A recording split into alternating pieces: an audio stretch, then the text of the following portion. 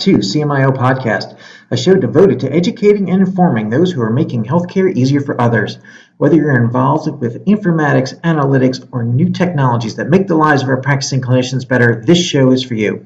My name is Dr. Mark Weissman. I'm a practicing physician and CMIO and the host of CMIO Podcast. And today I have with me Rebecca Mishuris from Boston Medical Center. She's the associate CMIO there, and I'm real excited to have her on the show. She does a lot of work with quality and safety, stuff that we all do, and it's great to get her insights as to how she's gone along her journey. So welcome, Rebecca. And if you would, just introduce yourself in terms of where you are now and how you got on this journey. Sure. So as you mentioned, I'm the Associate CMIO at Boston Medical Center. I'm also a practicing general internist at a primary care clinic at the hospital. And I would say I got into this back when I was in college, actually. I was a freshman at MIT when a new community organization called Health Leads, now it was then Project Health, started at Boston Medical Center by a Harvard undergrad to try and address the social needs of patients seeking care at Boston Medical Center. And that really intrigued me as a bright-eyed, bushy-tailed freshman at MIT. And I got into it from the technology standpoint. And so worked with the MIT Media Lab to develop a system whereby patients could access needed information about social determinants of, or social resources, I guess, in the community through a kiosk that was in the primary care clinic, the pediatrics primary care clinic at Boston Medical Center.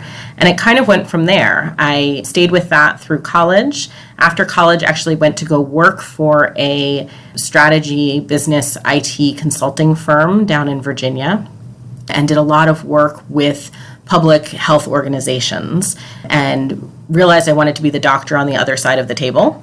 Came back to Boston to medical school at Boston University, stayed for my medical training, and kind of through my residency realized that a lot of what we were doing was requiring the computer more and more, and that I could reach a larger number of patients and providers through working with the computer than I could one-on-one with any given patient. And so that idea really intrigued me. After my chief medical resident year at Boston Medical Center, I went to the Brigham and did a general internal medicine fellowship there, where all of my research was focused on the impact of health IT on care delivery and outcomes for patients, and realized through that process that research was really interesting and I definitely wanted to be supportive of it, but I didn't particularly want to write grants for the rest of my life and was much more interested in the operations and administration of health IT within a health system. And so came back to Boston Medical Center at that point into a role where we were about to launch a new electronic health record. And my role at that point was really to try and do that in the best way for primary care. That role kind of quickly expanded from there to really focus on the experience of providers using the electronic health record and how we could make that experience kind of most palatable to physicians and other providers. And then the role has kind of grown from there. Well, that's certainly an interesting journey. Tell us what amount of your time now is spent on clinical versus on informatics? So if I have to leave it to 100%, although we all know that everybody works more than 100%. Absolutely, I get that. I spend half a day a week treating patients, so about 10% of my time is in direct patient care, and the rest of my time is really devoted to paying attention to how we use information technology to deliver that care. So you were an assistant CMIO before you became the associate CMIO. What's the difference? What responsibilities do you now have that you didn't have before? The kind of journey from assistant to associate has meant an expansion of the scope of my role beyond just kind of optimization from a physician or provider perspective to really understanding how health IT and informatics fits into the larger picture of delivering care and a health system as well. So we at Boston Medical Center entered into a Medicaid accountable care organization in March of 2018. And that has meant a whole host of activities have come into play that were not previously into play, and how do we use technology to support those? That has come under my purview, as well as just understanding the healthcare delivery institution at a larger level, at a kind of higher viewpoint, and how health IT fits into that. So I would say the scope of what I do has expanded, and the kind of day-to-day thinking about strategy rather than everything I do being about putting out fires or optimizing the EHR. Just one more question about your background, if I could. Are you board certified in informatics? Have you taken the journey of the test here? I am, yes. All right, great. Have you found that useful, by the way? I think that it's a useful journey for people who are starting out on their informatics career. I took the exam last year, and I don't think that it provided me any additional information than I already had, right? I know that I do not know how to program in SQL. I am never going to learn how to program in SQL. That is not what I want to do. There are informaticists who want to do that, and that's great. I am much more on the implementation operations strategy side of informatics, and those are things I already know that I didn't really have to study for an exam. I do think it's an interesting credential, particularly for those who are new in their career or starting out on this journey who may not have a background already in this area. I think that it's probably less actually useful from an information perspective for people who are already in those positions, though. Yeah, I agree. The practical knowledge was not always there, but it was interesting background. So it sounds like, though, you're involved with a lot of operational things. I imagine that gets into quality and safety. Is that true? Absolutely.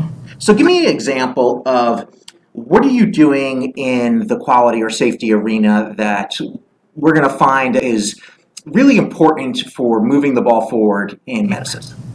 So I think traditionally, quality in general has focused much more on the inpatient space, at least at a hospital, than it has on the ambulatory space.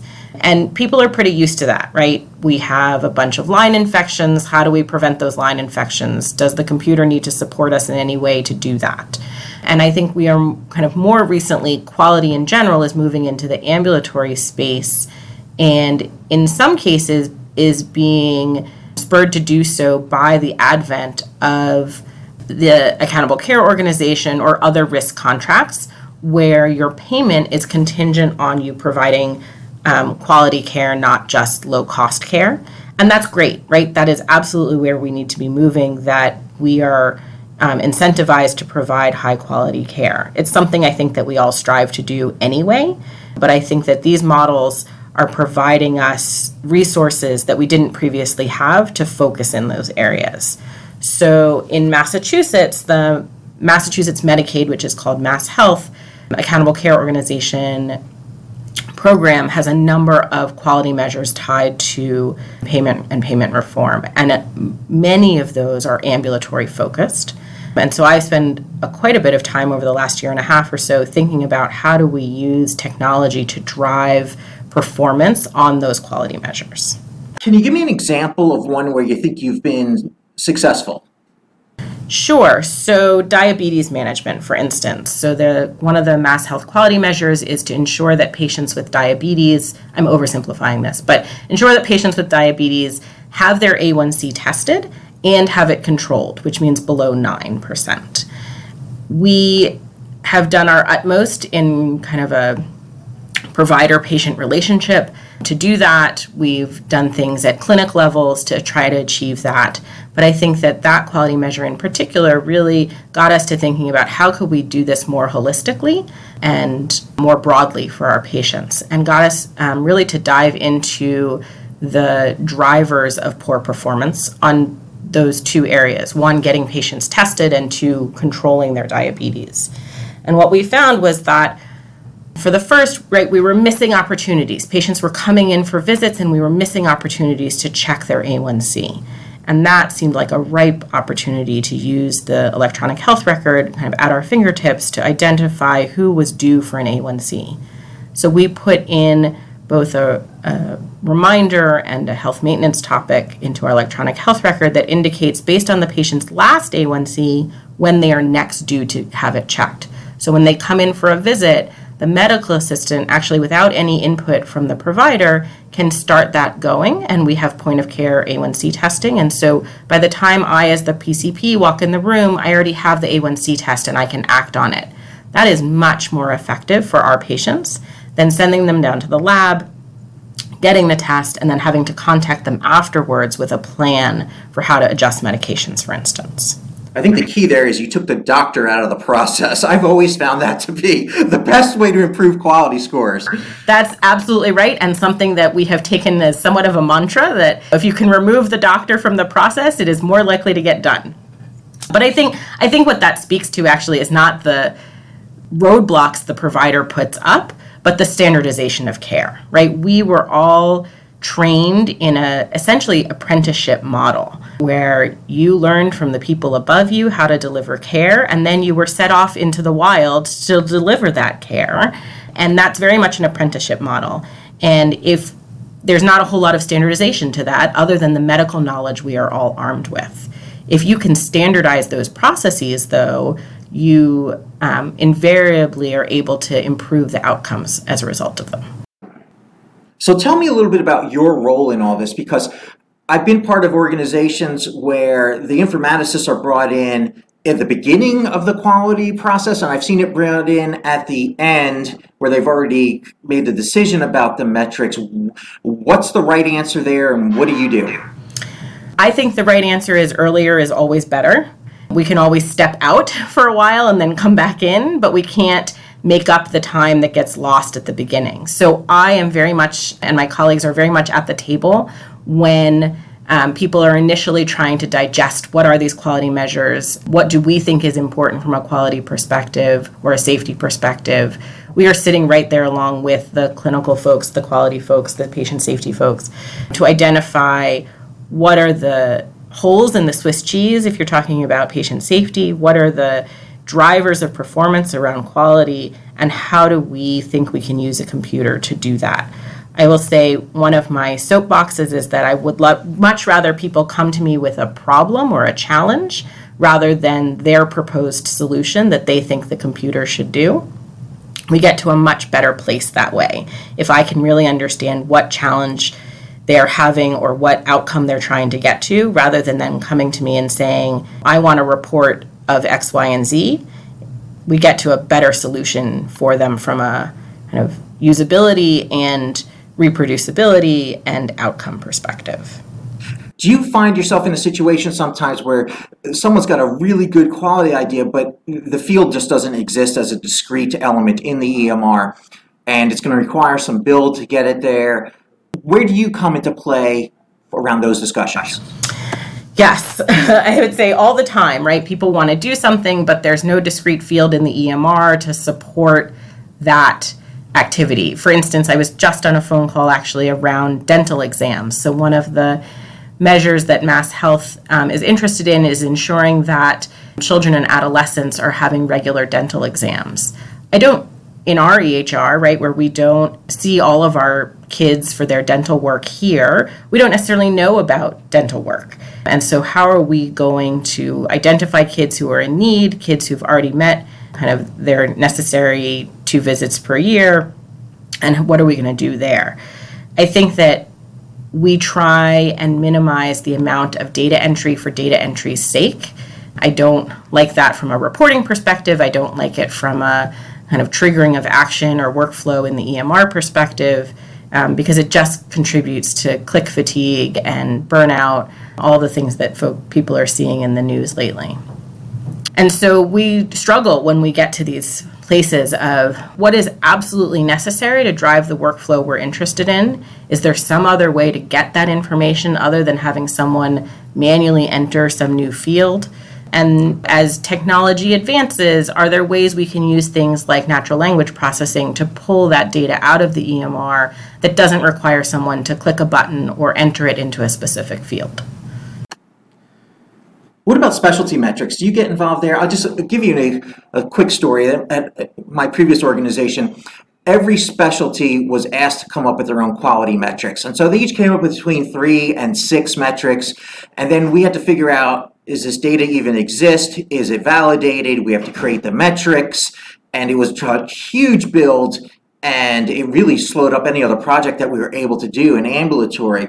So what do you do about specialty metrics? Are you sticking to just what the CMS quality measures are, or can you go anywhere you want? So I would say for now, we are focusing on the measures we are held to externally, but we also have internal measures that we hold ourselves to, internal quality measures or safety measures that we hold ourselves to. And you're right, it can be really problematic because EMRs are built to deal with those external reportable measures and maybe not the pet project or measure that you've come up with in your single department or your single section. Again, I would kind of fall back to involving the CMIO or equivalent as early as possible when you're developing those measures to make sure that they are actually feasible from an IT perspective. You could design an amazing measure, but if you can't get the data, it doesn't matter. You won't be able to identify the measure, you won't be able to track progress, you won't be able to identify the drivers of performance against that measure. And so I think that as you develop either specialty measures or measures maybe that are not the ones that CMS is requiring or other external bodies require, really to be thoughtful about not just the clinical aspect of it, but also the IT aspect of it. A part of quality and safety, I believe, is putting that data in front of the provider. And I know you said you weren't. I'm one of the SQL geeks that you were referring to. I know you're not, but that's okay. So how do you get that data? Is there forums where you're discussing quality at Boston? What does it look like to move the needle? Sure. So I am not a SQL geek.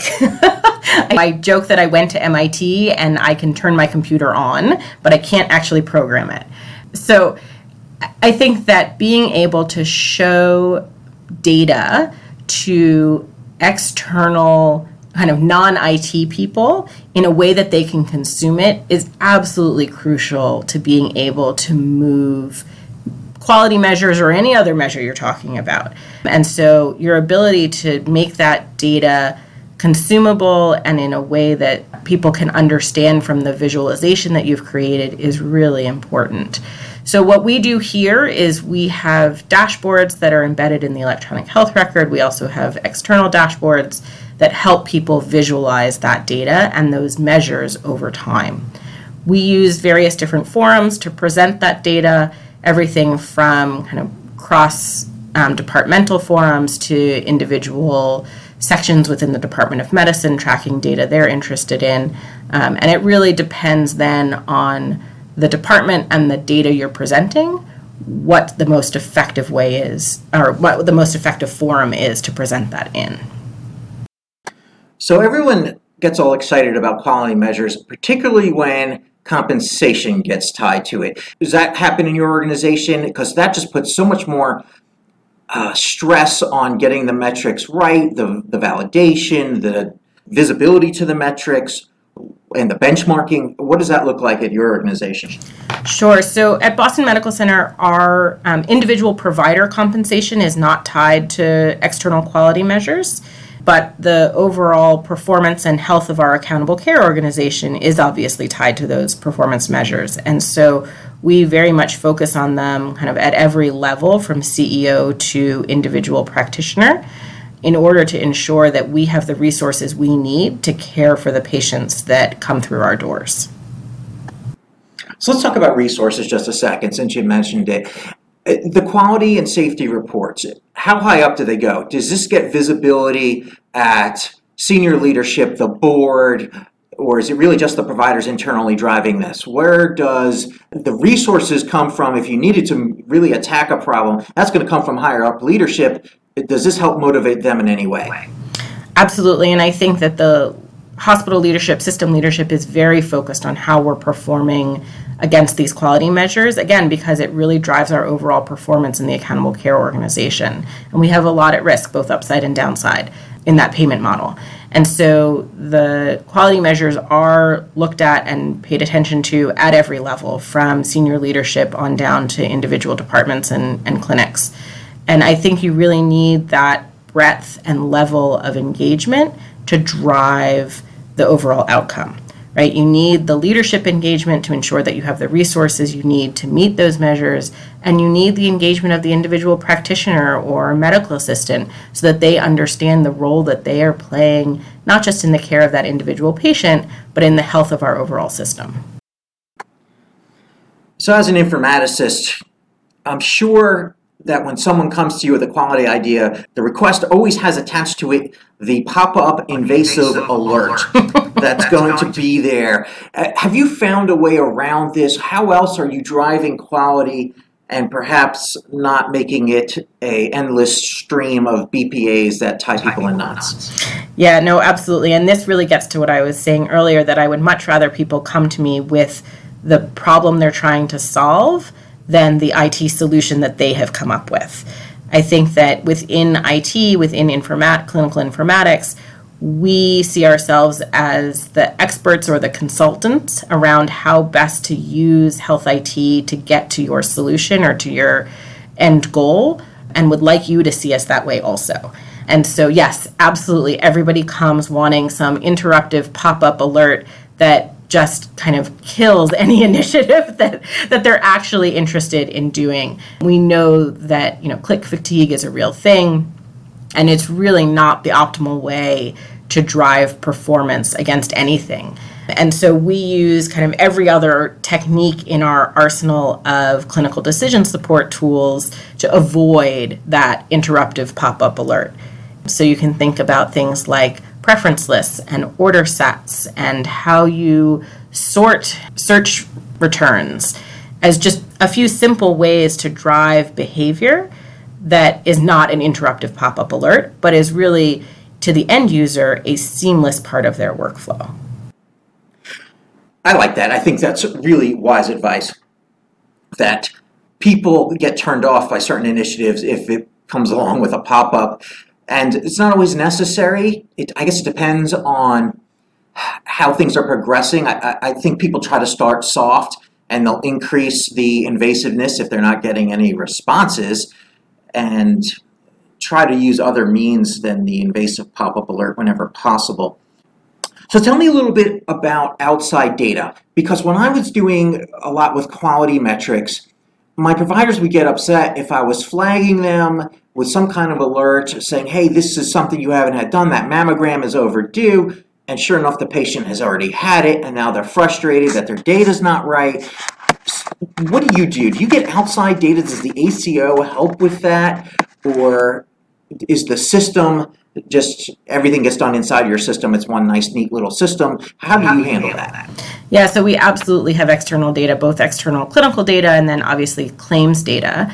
One nice thing about our system is that we own our own health plan, our own Medicaid health plan. And so we have all of the claims data for our patients within the accountable care organization, in addition to their clinical data that we have locally. And so we are really trying to use that claims data to better understand the needs of our patients and also their clinical status.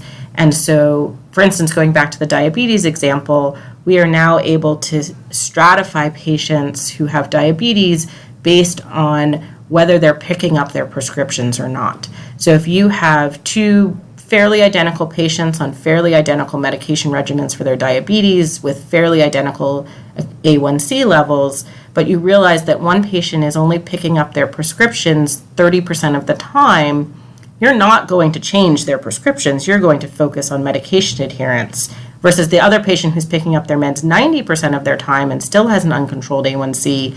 That's someone where you would actually change their medication regimen. So having that external data is actually changing how we deliver individual care. I don't know how people do value-based care without it. It's what you just said was so important. That insight into, is the patient taking their medication, and what you would do in response to that. Without that claims data, it's impossible to do it. And there's so many systems that are limited by the inability to get data and merge that with their quality metrics.